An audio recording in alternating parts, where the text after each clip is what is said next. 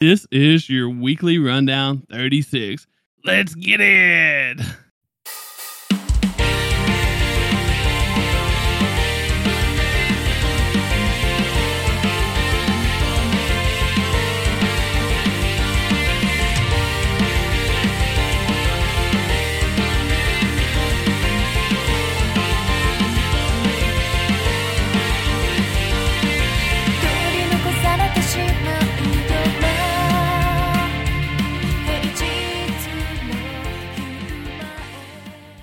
Welcome back to another weekly rundown. We got the episode 36 up in here. It's just me and Dan tonight. Bass is still out partying with the old folks up in wherever the hell he's at. I don't even know. Old folks? Man's in Germany, dude. Oh yeah, Germany with the old folks. He's not in Florida. I guarantee I guarantee he's with a bunch of boomers. I mean, not yet. He's out there for like the second part of his trip is for work. So at that point, he'll be with some boomers. But... so this is just joy time, right?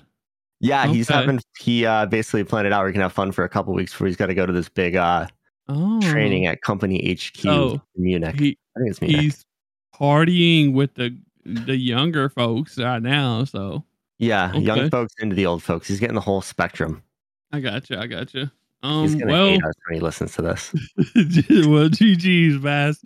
I hope you have fun before you get to hang out with the boomers. Well, I heard like the boomers are usually the fun ones to hang out with. You know, you never know what you're gonna get. So, but this week we only got 2 shows this week, which is wild. This is like the first time we've ever had 2 shows, probably ever since we might have had a couple back in the beginning, but we only got Rurouni Kenshin episode 14 and Jujutsu Kaisen episode 11 because One Piece has done a special, the Bardo's Secret Room or something. I don't watch that shit, so yeah, we're getting a recap of Luffy versus Kaido. So I might go watch it. I haven't yet, but that's just like a gas fight scenes. So like I might go watch that one, but I don't want to have to. Yeah, it's just recapping the fight. Oh, I just seen Bardo's Secret Room and I just never paid attention to those. But the problem is it has Barto freaking like narrating the whole thing. And I don't want to listen to that. I might watch it on mute. I don't know. You don't like Barto, bro? I don't want him narrating the best fight in One Piece. Like, what do you mean? Bro, that's wild. But yeah, so for those that don't know, we've posted there in Discord several times, but we're actually doing a weekly rundown battle episode this Thursday on our DGen episode. Do you want to get into it, Dan? Yeah, so we're going to be watching 3 shows. Frieren is one of them. The next show is Shangri-La Frontier, which has 2 episodes out. And then the last show is Undead Unluck, which had its first episode drop this weekend. Basically, we're going to be taking a look at all 3 shows, making a decision on which ones we like, and then we're also letting our listeners vote for it in the Discord if they want to really hear us talk about one of these shows. I mean, I think Frieren is kind of their front runner right now, so expect that on future rundowns. You've got about 5 episodes to catch up on at this point. Yeah. But so we're basically figuring out which 2 shows are going to join One Piece, JJK, and Rurouni Kenshin for the fall rundown. Yep, and we do like Dan said, we're having a poll in Discord, letting our listeners decide, and I'll probably be posting a poll on Twitter as well. As far as the other socials, I don't think I can really make polls, but GG's Twitter and Discord your voices will be heard. Like 40% of your voices will be heard. No, I'm just kidding. Obviously, as the host, we do get a little extra say in this because we got to make sure we're going to enjoy what we're talking about. So, but I've enjoyed all 3 shows so far. Yeah, I think the Shangri-La Frontier, I think the second episode dropped like today too, right? Or dropped over the weekend. Or something. Huh? It dropped over the weekend. I watched it. Okay. I thought it was over the weekend. I watched it yesterday. Yeah, it was one day, bro. It was. I don't even know what day it is, honestly. But yeah, I guess since we're done talking about that, like I said, make sure y'all join Discord or follow the Twitter. That way you can vote in our polls. Linktree.com/anime degens, or just Google anime degens. We're the top Worldwide, baby. results. So yeah. Worldwide. But I think Dan's gonna get us into Rurouni Kenshin episode 14. Yeah, let's do it. So first, we're going to talk about Kenshin. The episode is called Yahiko's Battle. So we're focusing it on a different character than we have recently. So Yahiko, the sole student of the Kamiya Dojo, has started to step away from his training from time to time. He says he's merely going on a little stroll, but it's clear that he takes his swordsmanship training very seriously, and it doesn't look like he's ditching to slack off. Curious about what he's doing, Kenshin, Kaoru, and Sonosuke decide to follow him. What exactly is Yahiko doing? And we're going to get right into that. So before we get into that, did you listen to the new opening? I did. I thought it was kind of gas. Yeah, it was. I think honestly, I think I liked the old one better. Not saying that this one is worse or this one or the other one is way better. I just think I like the old one better. This one is still good though. I really enjoyed it. I think what makes it not as good for me is that the visuals, honestly. There wasn't a lot going on. Yeah, I was going to agree with that. It's kind of like a weird blue, like it looks like a dance hall room or something like that. And you have flashes of all the characters, and there's there's a cool scene where it's Kenshin, two Kenshins, one's blue and one's red.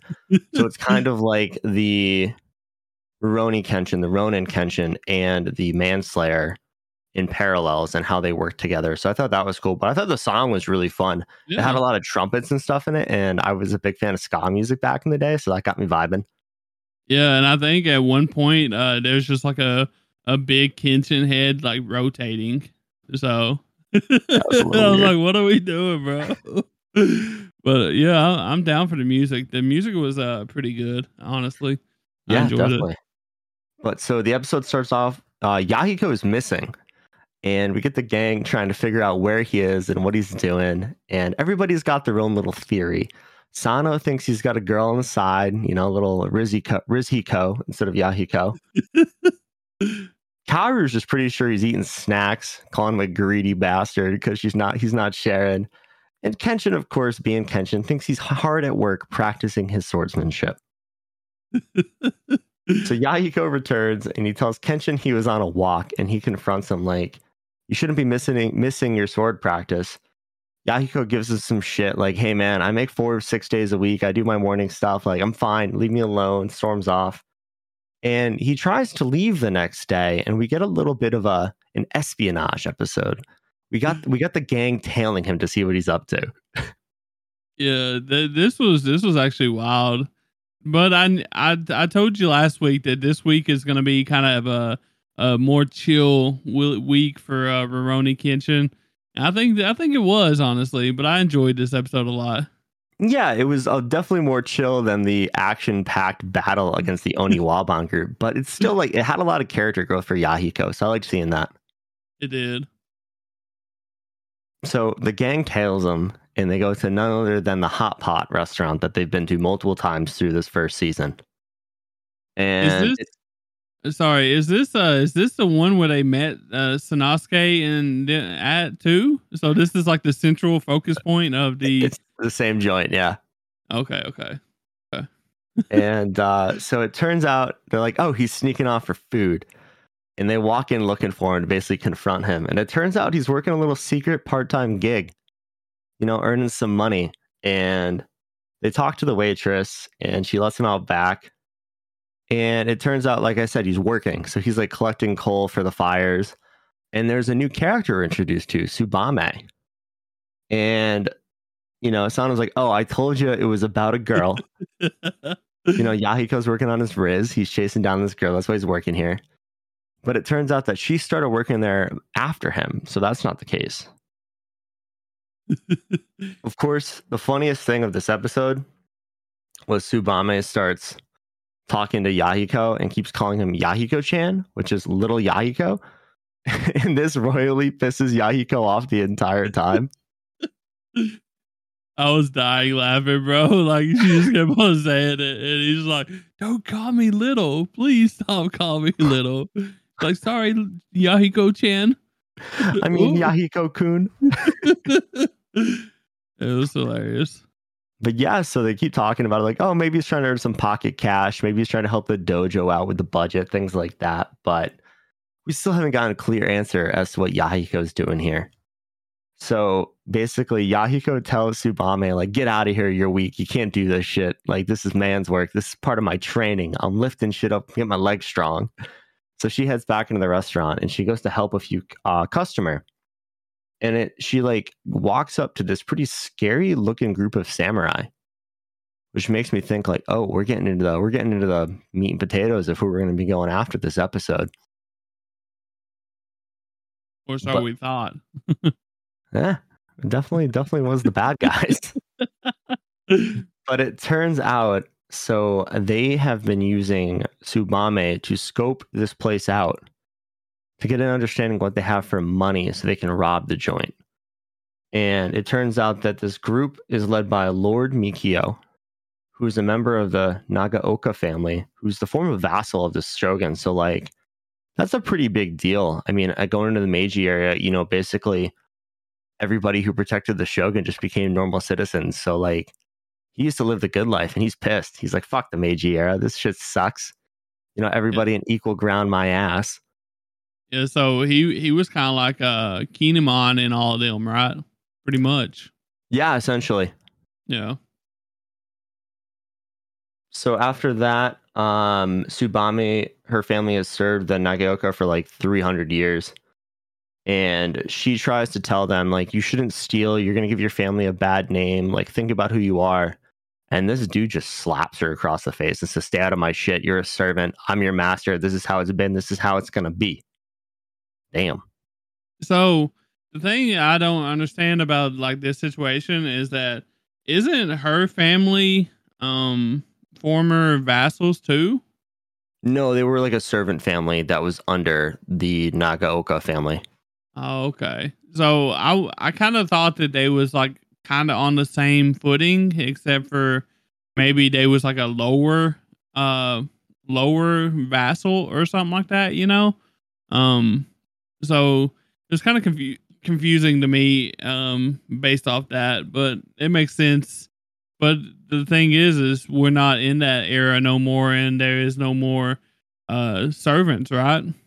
So yeah, like his family is just basically commoners at this point. So like this whole relationship is pretty much null and void in the Meiji era. I wonder where her like parents are like to allow this. I have no idea, dude. I mean, they didn't really go into much into her backstory, but you know, kind of, I don't want to say a filler episode, but really more focused on Yahiko's development as a swordsman, you know?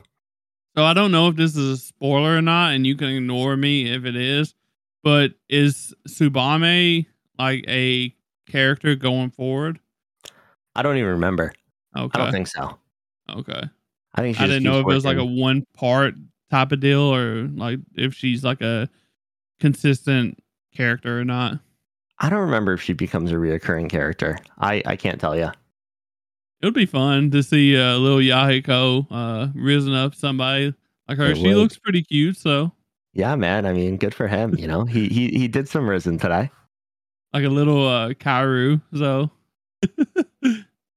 but yeah. So this gang was actually pretty smart. They had Tsubame make clay molds of the keys that are used to open the owner's house and the storeroom.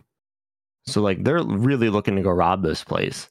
And when Yahiko hears this, he confronts them and basically is like, Samurai Yahiko Miyojin coming in to fuck your day up in classic Yahiko fashion. And he's fighting pretty good. Like he is taking people down. Like these are full grown men. Yahiko's taking them down, but then Miyojin, or sorry, not Miyojin, that's Yahiko's last name. Mikio, the leader, throws a sword at Yahiko's feet to basically ruin his footing. And these guys just gang up on him and just beat the crap out of him. So, which causes Tsubame to give him the molds for the keys. They leave, you know, Tsubame is like apologizing and Yahiko's like, no, I meddled in this. This is my fight now. Like, don't worry about it. And he realizes it's going to take about a day to make these keys based on the clay molds to get good enough ones to actually open doors. He's like, all right, I got a night. I got a night to get ready. So basically, the next day, Yahiko is trying to figure out how to take on multiple opponents at once. He builds this really dumb looking like tool to train with, and it's basically just a bunch of boards hanging on it looks like something you'd hang your laundry on, you know? Yeah, And it looks very like it's not gonna hold up very well. yeah, no. And Sanosuke and Kaoru just start making fun of him. Like, that ain't gonna work. Like, the movements those boards are gonna make are very predictable. And when you're fighting somebody, that's not what you're gonna see. So that thing isn't gonna work. So Yahiko gets all ticked off, storms off, asks Kenshin. He's like, hey, how do I fight multiple people at once? Just curious. And it turns out that during that whole scuffle, Kenshin, Kaoru, and Sanosuke were listening in and understand this entire situation, so they know what's going on here. But Kenshin wants to let Yahiko have his battle. So Yeah, I mean that's the only way, for Yahiko to. I mean, obviously Yahiko don't want them involved because he's not telling them, And I kind of wanted Yahiko to go ask Kenshin to begin with because he is a master of like one versus many style. I mean, that's literally his style, right? So yeah, but Kenshin doesn't need to wait for it to be one-on-ones. He just goes and blows everybody up with his massive strength. But yeah, I love that Kenshin is like just saying, yeah, there is one way, and it's called like the runaway technique or something like that. I'm not sure what it's really called, but that's what I'm calling it, the runaway technique.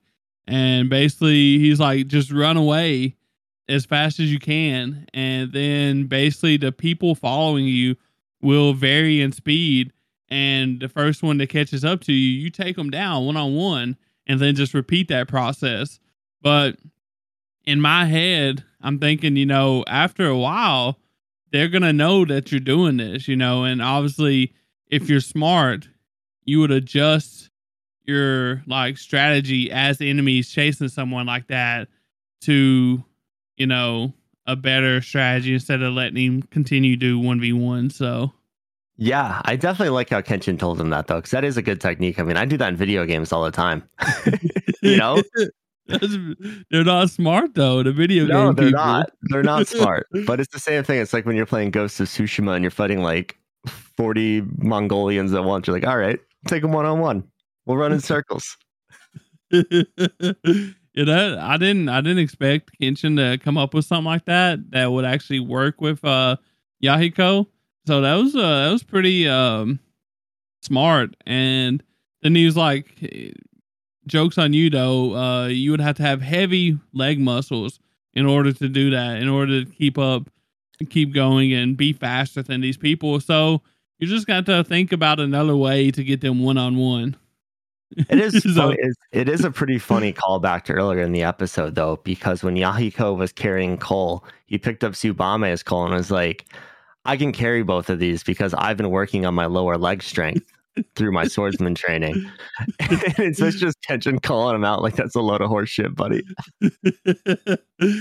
Yeah, and I laughed out loud after Kenshin said this because clearly the first, all the shit that he just said about the runaway tactic, it's basically null and void at this point because he's like, oh, you're like a little weak bitch right now. Basically, he's calling him that. It's like you just got to think of another way to do it. Think about it. I'm sure you can figure out a way to make it one-on-one.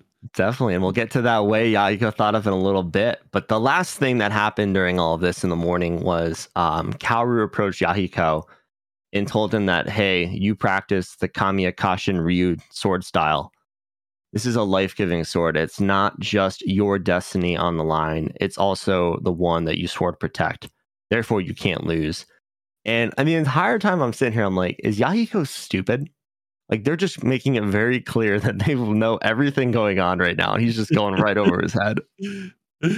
He just don't think that, that they know, and even though they're giving him so many context clues and stuff that they know, he just, I guess it just, he thinks that even though he's working part job at the place that they frequent the most, which is bullshit, uh, that he thinks this is all a secret. And, he's asking for a friend, and we know how asking for a friend goes. So, Yeah. So later that night, we see Mikio and his gang show up to rob the restaurant. And Mikio is just holding the keys out in broad daylight, shaking them like he's trying to like distract a baby or something, like just like, hey, look at these. And Yahiko storms in, steals the keys, and runs away to try and create these 1v1 opportunities. And what he does is he does lead them on a chase, but he basically they chase him into a small alleyway that two grown men can't fit down. So Yahiko, instead of having to run away, he does create this 1v1 opportunity, and he takes down like 3 or 4 guys. And Mikio's like, are you guys stupid? Like, figure this out. He's just a kid. And behind them, all you see is Kenshin and Sanosuke standing there. And the men are like, holy shit, that cross-shaped scar on his face. Is he the super strong guy everybody in town's been talking about? And that's Zanza for hire, the fighter? They're like, no, we're fucking getting out of here. So everybody besides Mikio retreats. And before Yahiko can look over his shoulder, those guys duck down behind the roof that they're on. So Yahiko can't see them. And Yahiko's thinking, he's like, oh, I'm a tough guy now. Yeah, that I was like, where are they going with this? Are they really gonna do this? And then they hit. I was like, okay, I kind of see what they're doing now. Yeah, they went into this whole thing about like how Kenshin could never be the kind of person to push a lion cub into a ravine to make it fight for itself. So he would never do this to Yahiko. And Sanosuke is kind of the same way. He's like, yeah, we're just here to, add a little scare factor. And so we come down to the final 1v1, Yahiko versus Mikio. And Yahiko is kind of surprised. He can actually see Mikio's sword path while fighting. So he thinks he can beat this guy.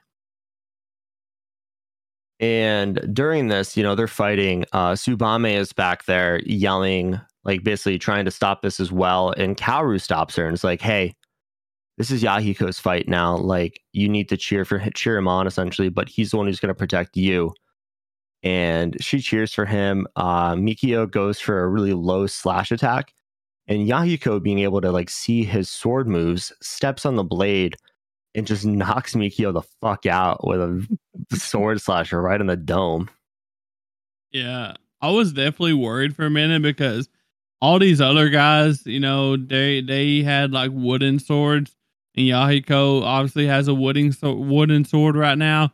But Mikio steps up, and he's actually got a legit sword, a real sword, and I'm sure it's not a sword like Kenshin. I'm sure it's like a legit sword. So he could have definitely done some damage to Yahiko, and I was kind of worried for a minute. I was like, how's a wooden sword gonna come up against a real sword? So yeah, I mean, you're not taking down a katana with a piece of wood, Yeah, I mean, that's just I guess very bad swordsmanship from Mikio, because if you just slash right at the center body mass, I mean, he has to block it, right, or dodge it or something, and he can't really dodge a lot because they're in an alley. So I just felt like the odds was in his favor at that time, but somehow Yahiko pulls it off, plot armor or whatever. So I wouldn't call it plot armor. I think it's just to show how far Yahiko has actually come in his swordsmanship training, For sure. I mean, he's went on journeys with Kenshin and Sanosuke. He's, even though he didn't participate very much, he's been around legends. So obviously, if you're around legends like that and training around them, you're obviously going to pick up some moves and skills. So definitely. So after he defeats Mikio, Tsubame and Kaoru come around the corner, And Yahiko's like, what the hell are you doing here, Kaoru? And then he turns around and goes, yeah, you two guys up there. And Kenshin and Sanosuke try and pretend they're cicadas making noise. And Yahiko's like, there's no cicadas in this time of the year. Like, what are you fucking doing? It is this show, like it had like kind of a lot of action in it at the end, but it was like a lot of comedic relief, and I really loved it. So yeah, they did a really good job blending it this episode. So everything's good. Yahiko saves the day. The restaurant is safe. And at the end, Sanosuke is like, well, after all of this we've been through, you better tell us what you're doing, why you have this part-time job. And it turns out that Yahiko is saving up to buy a Sakabato, which is the reverse blade sword that Kenshin uses. And Sanosuke laughs his ass off at this. He's like, bro, you're never going to be there. Don't even worry about it. And Kaoru hears this and laughs at well. And Yahiko's like, well, I know they're expensive, so I wanted to start saving up now. And Kenshin's like, yeah, dog, they cost a lot of money. I have a feeling though that if he really wanted one and he really proved that he was worthy of one or whatever, I have a feeling that Kenshin would give him one. So I just don't know if Kenshin has another blade, you know? well, I mean, I feel like Kenshin could make enough money probably faster than Yahiko and, get him one. You know what I mean? Yeah, but Yahiko, being that like hard-headed kid he is, would never accept it. True, but then he's gotta earn his sword. But Kenshin could probably do something to make him believe that he earned it. You know what I mean? So. Yeah, definitely. But yeah, that was the end of the episode. It was a nice little one-off, kind of one complete story in one episode, which is nice to see. So we got the closure we needed. We didn't have to wait like 5 episodes for this one. But what did you think about the new ending? Did you listen to that or no? I listened to a lot of it. I wasn't sure. I thought it was a new ending, but I wasn't really sure, and I didn't go back to the last episode to look and see if it was a new ending because normally. Wait a second. The other ending was the damn clock ticking at first. Yeah. Yeah, I love this one way better. Screw that clock, bro. Yeah, I thought it was a good ending. The song's called Existence is by Kid Phenomenon. I thought it was a good ending. Slower, sadder kind of sounding song. And then we got I like watched through the whole thing. I was like, all right, Kenshin's going to give us a freaking end of episode, post-credit scene because they randomly do that. And sure enough, they did, but it was really just Yahiko swinging his sword. Well, good thing it's not very important because I did not watch it. So yeah, it was really just him in the yard at the dojo swinging his sword. I was like, I just waited for this. Come on, man. Literally nothing else happened. No, they just said that was it, and they said the name of the next episode. So we are getting into the next arc of Kenshin starting next episode. So that'll be exciting. What's the name of the next episode, for a chance? I don't know off the top of my head. Hold on. Yeah, I didn't really pay attention. I didn't make it that far into the ending, so I watched it like right before we started recording, kinda. So, but yeah, the new ending, I definitely liked what I heard of it better than the last one. Like I said, the last one it started like when you start off with the clock, the clock ticking. I don't know. I just didn't never like that, even though it got into a better pace and better sound after that. But I definitely like this one better. Yeah, I can definitely agree with that. I'm trying to find. Basically, it was just like the name of the next villain. Yeah, it was called like Raijuta Enters or something like that. So that's the next villain we're getting to work for, and you'll learn a little bit about him next episode, probably. Yeah, I figured this episode would be, kind of like an intro to the next arc, but I guess not. I guess this was just a little character building from Yahiko, which I definitely kind of enjoyed, though. So. Yeah, I thought it was really fun. It was a good episode. It was good to see his resolve and things like that without having like too much at stake, Yeah, definitely. I guess that's it for Roni, right? Yeah, let's get on into JJK. Go for it. Yeah, Jujutsu Kaisen episode 11 called I'm gonna say Seance. Seance. And Seance. But basically, Nanami entrusted Itadori, Megumi, and Ino with taking down the veil. And they're obviously trying their best to find the curse users responsible and to take it down. And that's where we kind of start off with this episode.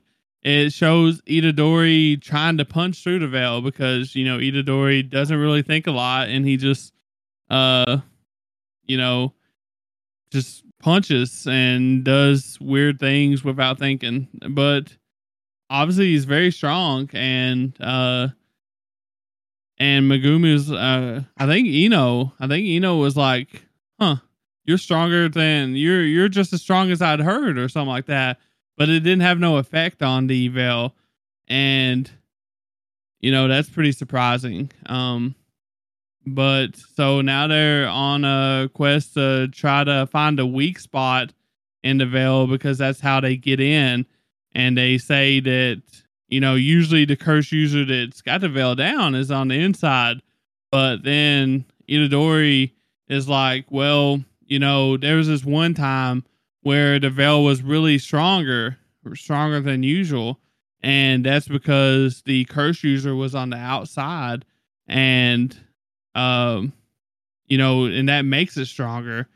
So they think that Ino thinks that the curse user is on the outside as well. So yeah, one thing I thought was really interesting during the basically Ino talking about Itadori's strength was that he's on par with Nanami in physical ability. And I was sitting there kind of thinking, I'm like, well, technically he didn't use any cursed energy when he punched the veil. Yeah. So maybe it would have done more damage because the veil has effect on cursed energy and sorcerers, but I guess not. Yeah, I'm not sure about that. I know that he was punching it to see if he could punch through it or whatever or weaken it or something. But like I was saying, apparently it's a stronger veil because the people are on the outside, not the inside. I'm assuming that if they was on the inside, he would have been able to achieve what he was trying to achieve. I'm still not clear how that works. Him punching it, what that does. In a way, I'm assuming it weakens it and allows them to kind of enter it or something. Yeah, that's what I would assume. Yeah. But some things that Ino was saying, when they was having this conversation about the people being on the outside of the veil, said they discussed and they said that they would probably be somewhere that stands out. But my thing is, why would they be somewhere that stands out? Why wouldn't you want to try to go somewhere that's absolutely hidden? That way you're harder to find. I didn't understand that. Did you? Yeah, the only thing I can think of is, they would want to be somewhere with a good vantage point so they can actually see the veil if they're on the outside. That way they can make sure it's, still up and it hasn't been destroyed or something like that. And they end up being on top of the Shibuya Tower. Is that what they called it? Yeah, it was like Shibuya Central Tower or something like that. So it seems like one of the tallest buildings in Shibuya is what it looked like in the overhead panning or whatever that they did. So Definitely. But yeah, there's 3 people up there apparently, and they're sitting there talking. There's like a bald guy, and I'm not sure their names. I don't even think they ever said their names, honestly. I don't think so. Yeah, there's a bald guy, there's a grandma, and then basically the grandson is what she calls him, like a younger guy. And they're all 3 up there just chilling, and they're talking about they figured they're like asking, do you think they figured it out? Well, if they ever do figure it out, they'll have a hard time getting up here because the lower floors of this building is all transfigured humans, and they're gonna have to work through it. And that didn't last long. No, so yeah, Itadori and the gang basically fly up there, and Itadori's hanging on to one of Megumi's cursed birds that he has in his arsenal. and he's using this special wire tool he received from Maki. And he's like flying behind this thing, looks like Spider-Man. That's what I was thinking this whole damn time. Was Itadori a Spider-Man now, bro? What are we watching? But so basically, they get to the top, and there are 3 veil nails up top, which are causing the veil to be up. And Itadori and Megumi, like Tyler said, go after the bald guy, while Ino stays to fight the old lady and the other guy.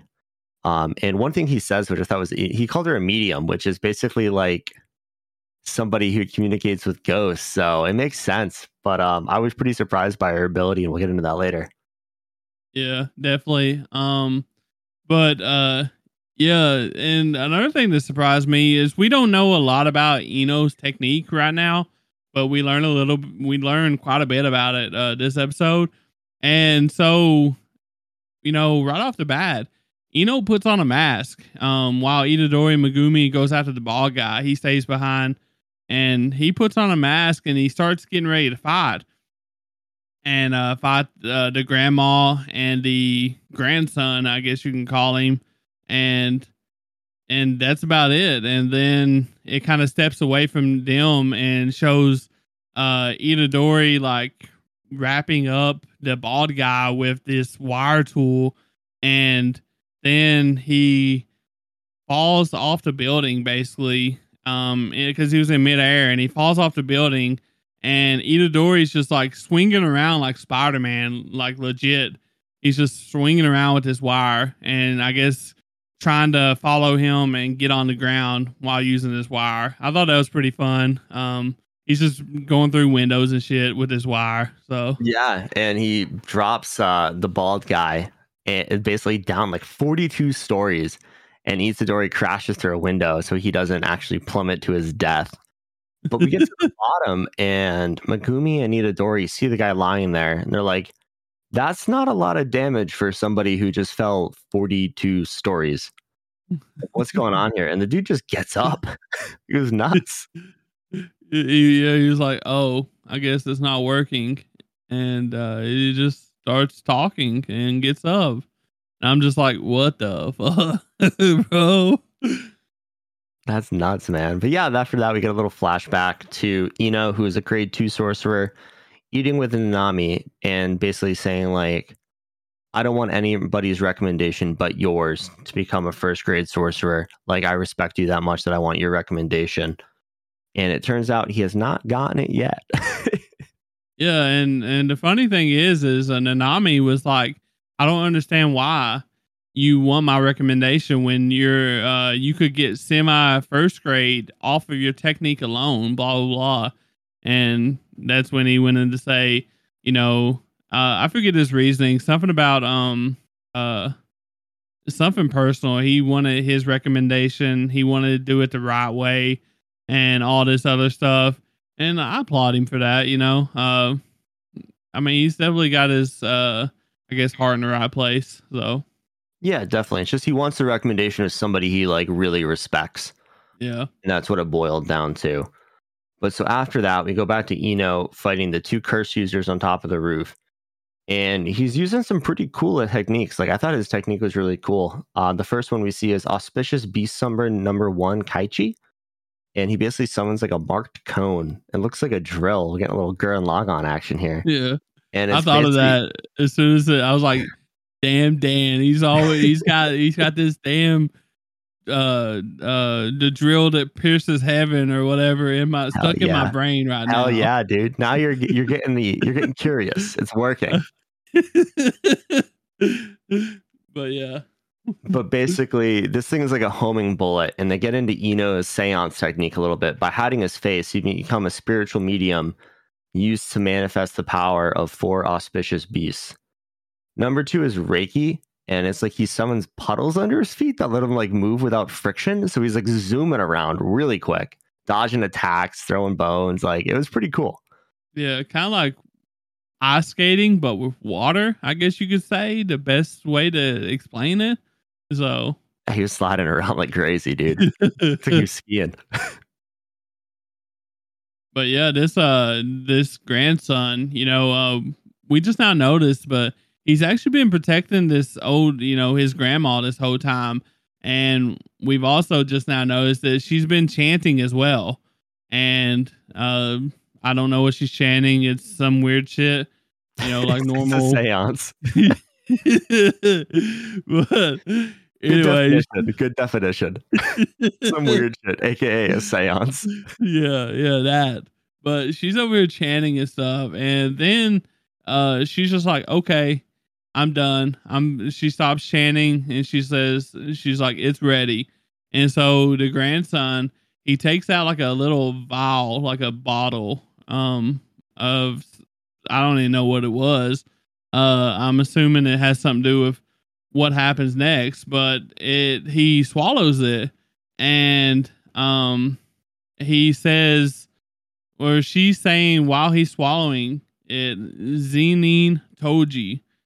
And I'm not sure what Zenin means, That's his but last name. oh, is it? Yeah, it's Okay. Zenin, like the Zenin clan. Okay. I didn't really get into his last name. But anyways, this dude full on transformed into Toji, Dude, who we thought was dead.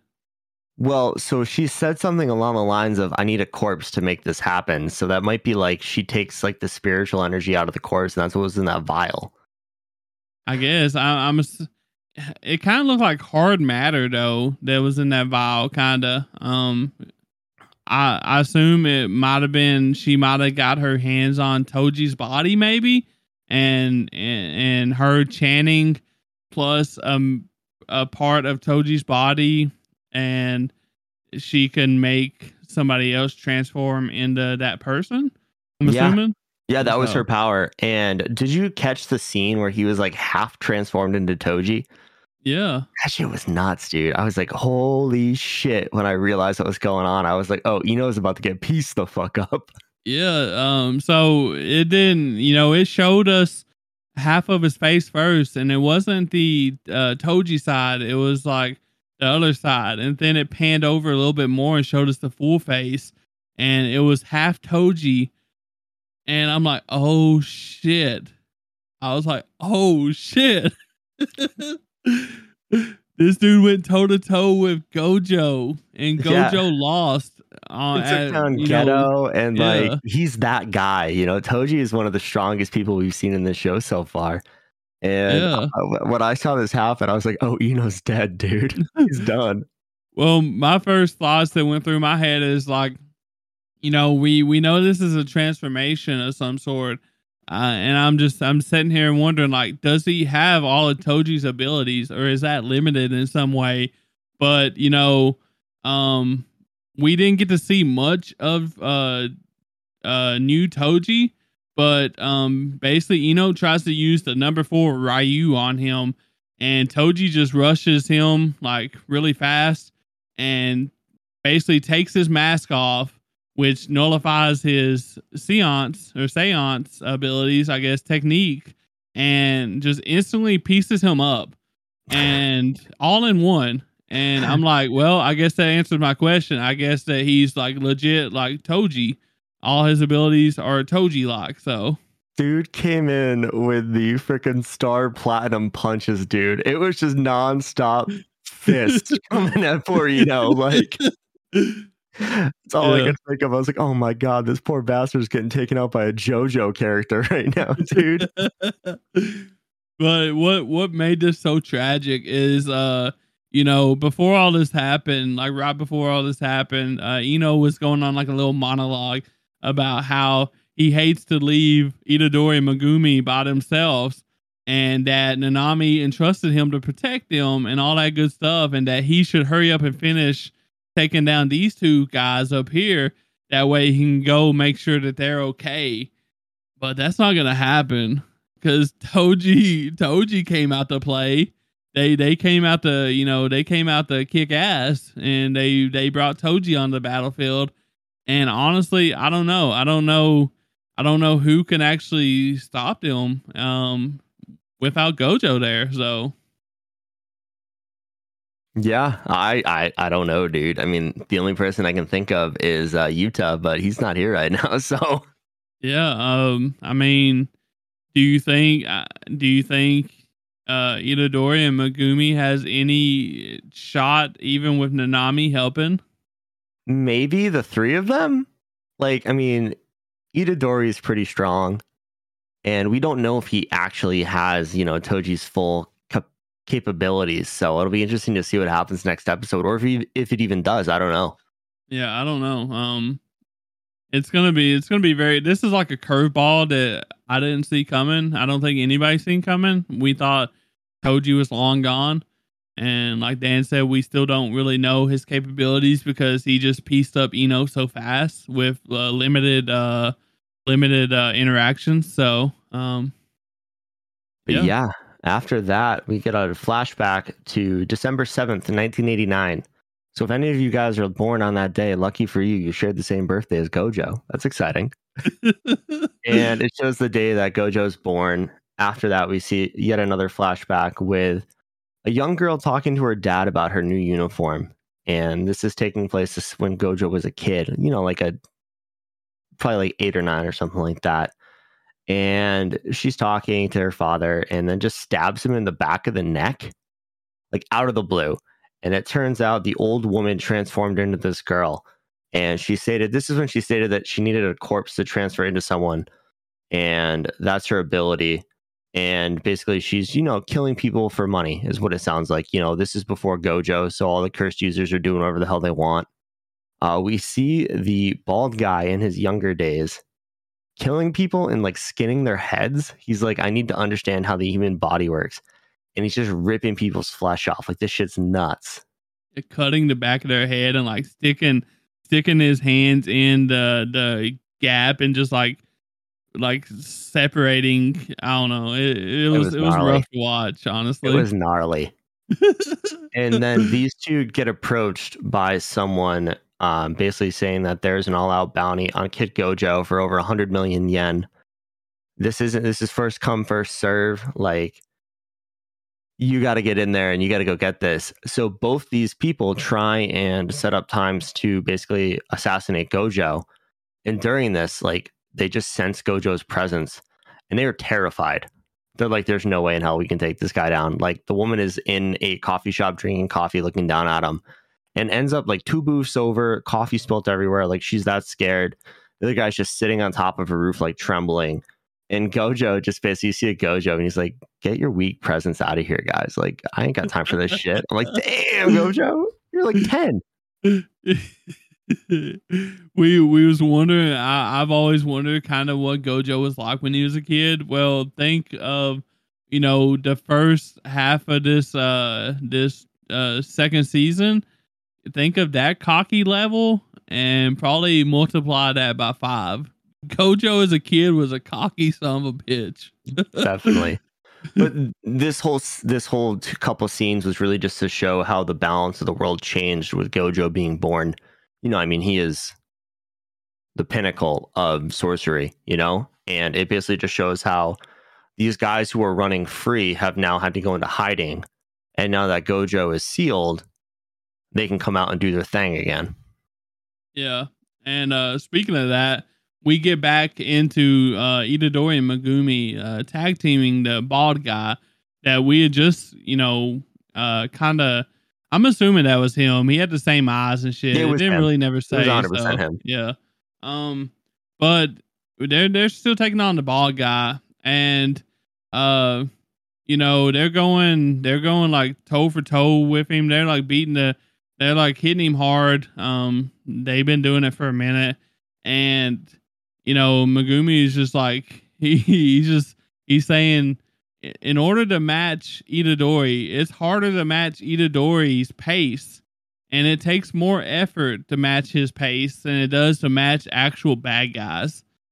And that just lets you know that Itadori is just on like another level when it comes to I guess like physical prowess, I guess you can say. Yeah, definitely. Yeah. But this bald guy who we don't have a name for yet, he actually pulled a knife and mid fight after, because he's getting pieced up right now, but he's not showing any damage, and he kind of cut Itadori with it, and that's like the first injury that we've gotten in this fight so far. Everybody's been pretty good as of yet, and then they're going full on again, and a dude at this dude, and he's still not bothered. He's still not sweating. Like, he's still not troubled at all. He's not hurt in the least bit. He's still 100%. And Itadori and Megumi's just like starting to realize that something sus is going on. And, you know, at this point, I thought it was the old woman making him, like, protecting him kind of at this point until all the stuff happened with Toji. And I was like, no, that's not right. There's something else going on. But at first I thought that was definitely the case. So did you have that same thoughts or no? No, I just thought he probably had a really weird ability, and we'll get into that in a little bit. But yeah, I didn't think I knew the old lady had something to do with the grandson, because the way they were talking, they seemed like they were very familiar with each other, you know? Yeah, for sure. And plus they stayed together kind of, so it kind of made sense that something else was going on up there.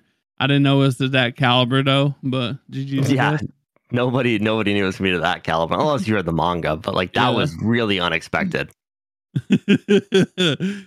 But yeah, then, you know, after they tried to like piece him up a lot, and they start realizing something's off, something's sus, and then they're just like, okay, we're gonna try another route. And Megumi just straight up says, you know, shouldn't you be scared? Shouldn't you, you know, just run off somewhere? Because Gojo's here. Did you know Gojo's here? And the ball guy's just like, he just laughs, and he's like, I know he's been sealed. That's the whole reason why we're out here. We're out here to have fun. We wouldn't be out here if he was here. So. And I thought that scene was so funny too, because last episode just had freaking Itadori up on top of like a skyscraper yelling, Gojo's been sealed. Like, letting everybody know. And Itadori's like, that was a really dumb bluff, bro. Like, what are you trying to do here? Yeah, I think the old man, or the bald guy, he even said, like, you know, even if I didn't know it was true, but your partner there was literally yelling it for everyone to hear. And I just started laughing. I was like, bro, what are y'all doing out here? Trying to bluff him, and like, there's no way. So. Yeah, and since they had the veil nails too, which were given to them by Geto, like, they know Gojo's going to be potentially sealed. So like the minute you hear that, you're like, oh, it's game on. Let's do it. You know? Yeah. Because they had to be given the nails by Geto. Like, they don't just get those. Yeah, either Geto or Mahito or somebody, you know, trustworthy, I guess. Give them to him. But yeah, it basically just calls them out on their bluff. And at this point, Megumi says that he figured out his technique. And since it was kind of sus, and he started like watching him and stuff, I guess, but it's actually called inverse. And basically stronger attacks become weaker, and weak attacks become stronger. And that's why all these strong hits from Itadori and all these strong like hits from Megumi has literally done nothing to him, because they was about as weak as someone like me hitting him. Because they was going all out. So yeah, and Megumi noticed that when he would follow up Itadori's attack when they were double teaming him, it would like, he'd come in with like a feint, like a lighter attack, and it would do more damage. So it was pretty smart on Megumi's part to realize this. And that gave them, you know, a way to actually figure out how to take him down. And right after this, basically Megumi uses like his rabbit curses, like a whole swarm of rabbits, to basically like put him in his own little veil. And when he disperses the rabbits, all of a sudden there is a like 5-ton elephant falling from the sky and lands right on the guy. And the guy just stops it. I'm like, okay, this is proof right here that his attack is inverse. Because imagine stopping a 2-ton elephant landed on you. Light as a feather, baby. After that, Itadori literally picks up a car and throws it at him. And I love this scene because Itadori not only throws it he don't throw it in a straight line like a normal person would. He literally throws it and banks it off a top. I don't even know what he hit, like a sign, a cement sign or something. I don't know. I don't remember if it was a sign or a bridge or something like that, but yeah, it kind of bounces off that and hits him. Yeah, he like banks it and hits him, and it doesn't do shit still. So yeah, crazy dude. And then after that, they kind of start going all out again. Itadori's coming in with a strong attack. Megumi comes in with a weak attack at the same time, which hurts him, and they just start beating the crap out of him. And then the final hit is Itadori comes in with a massive hook. I'm going to say a right hook because he's probably a righty. A massive right hook. I think he was actually using the Black Flash, was he not? Yeah, and then like the minute before he makes impact, he stops mid-punch and then just like taps him with a normal punch and just takes him out. Yeah, dude's down for the count now because obviously that hit him just as much as a Black Flash would have. So yeah, and it'd be really interesting to see what happens next episode with Ino and Toji going at it, and if these guys get involved in that fight. So I'm excited for next week. Ino's done. What do you mean? Ino's done, bro. We didn't see him fall, dude. Come on. We didn't. That's true. We did not see the man fall, but we seen him getting pieced up and blood flying everywhere. So we'll have to find out. I'm pretty sure it wasn't Toji's blood. So no, definitely not. But awesome. So that's all we have this week, with it being a light week on the rundown. I figure we still did a pretty good job dragging it out for you, for everybody listening during the week. Just again, friendly reminder, we are doing that poll in our Discord, and we'll have it on our Twitter shortly. Make sure to listen to the DGens. We're not going to go in depth on these shows. We're going to talk about what we like and what we dislike, you know, where the plot's going and things like that. So it'd be a good introduction before you want to watch them. And if you already have watched them, you know, you can kind of listen to our light analysis on it. Yeah, make sure to join the Discord. Check out Twitter, linktree.com/animatedDgens. So you can put your input in on the next two shows coming to the weekly rundown. If you haven't yet, make sure to rate the podcast, whatever platform you're listening to. If you have any questions about the shows we're watching, or if you'd like us to discuss during the weekly rundown, if you get them in there before Monday around like 5 p.m. Eastern time, we should be able to see them and get them on the rundown, you know, our discussion. And yeah, appreciate you guys listening. We'll catch you on Thursday for the bullshit hour. Peace, guys. Later.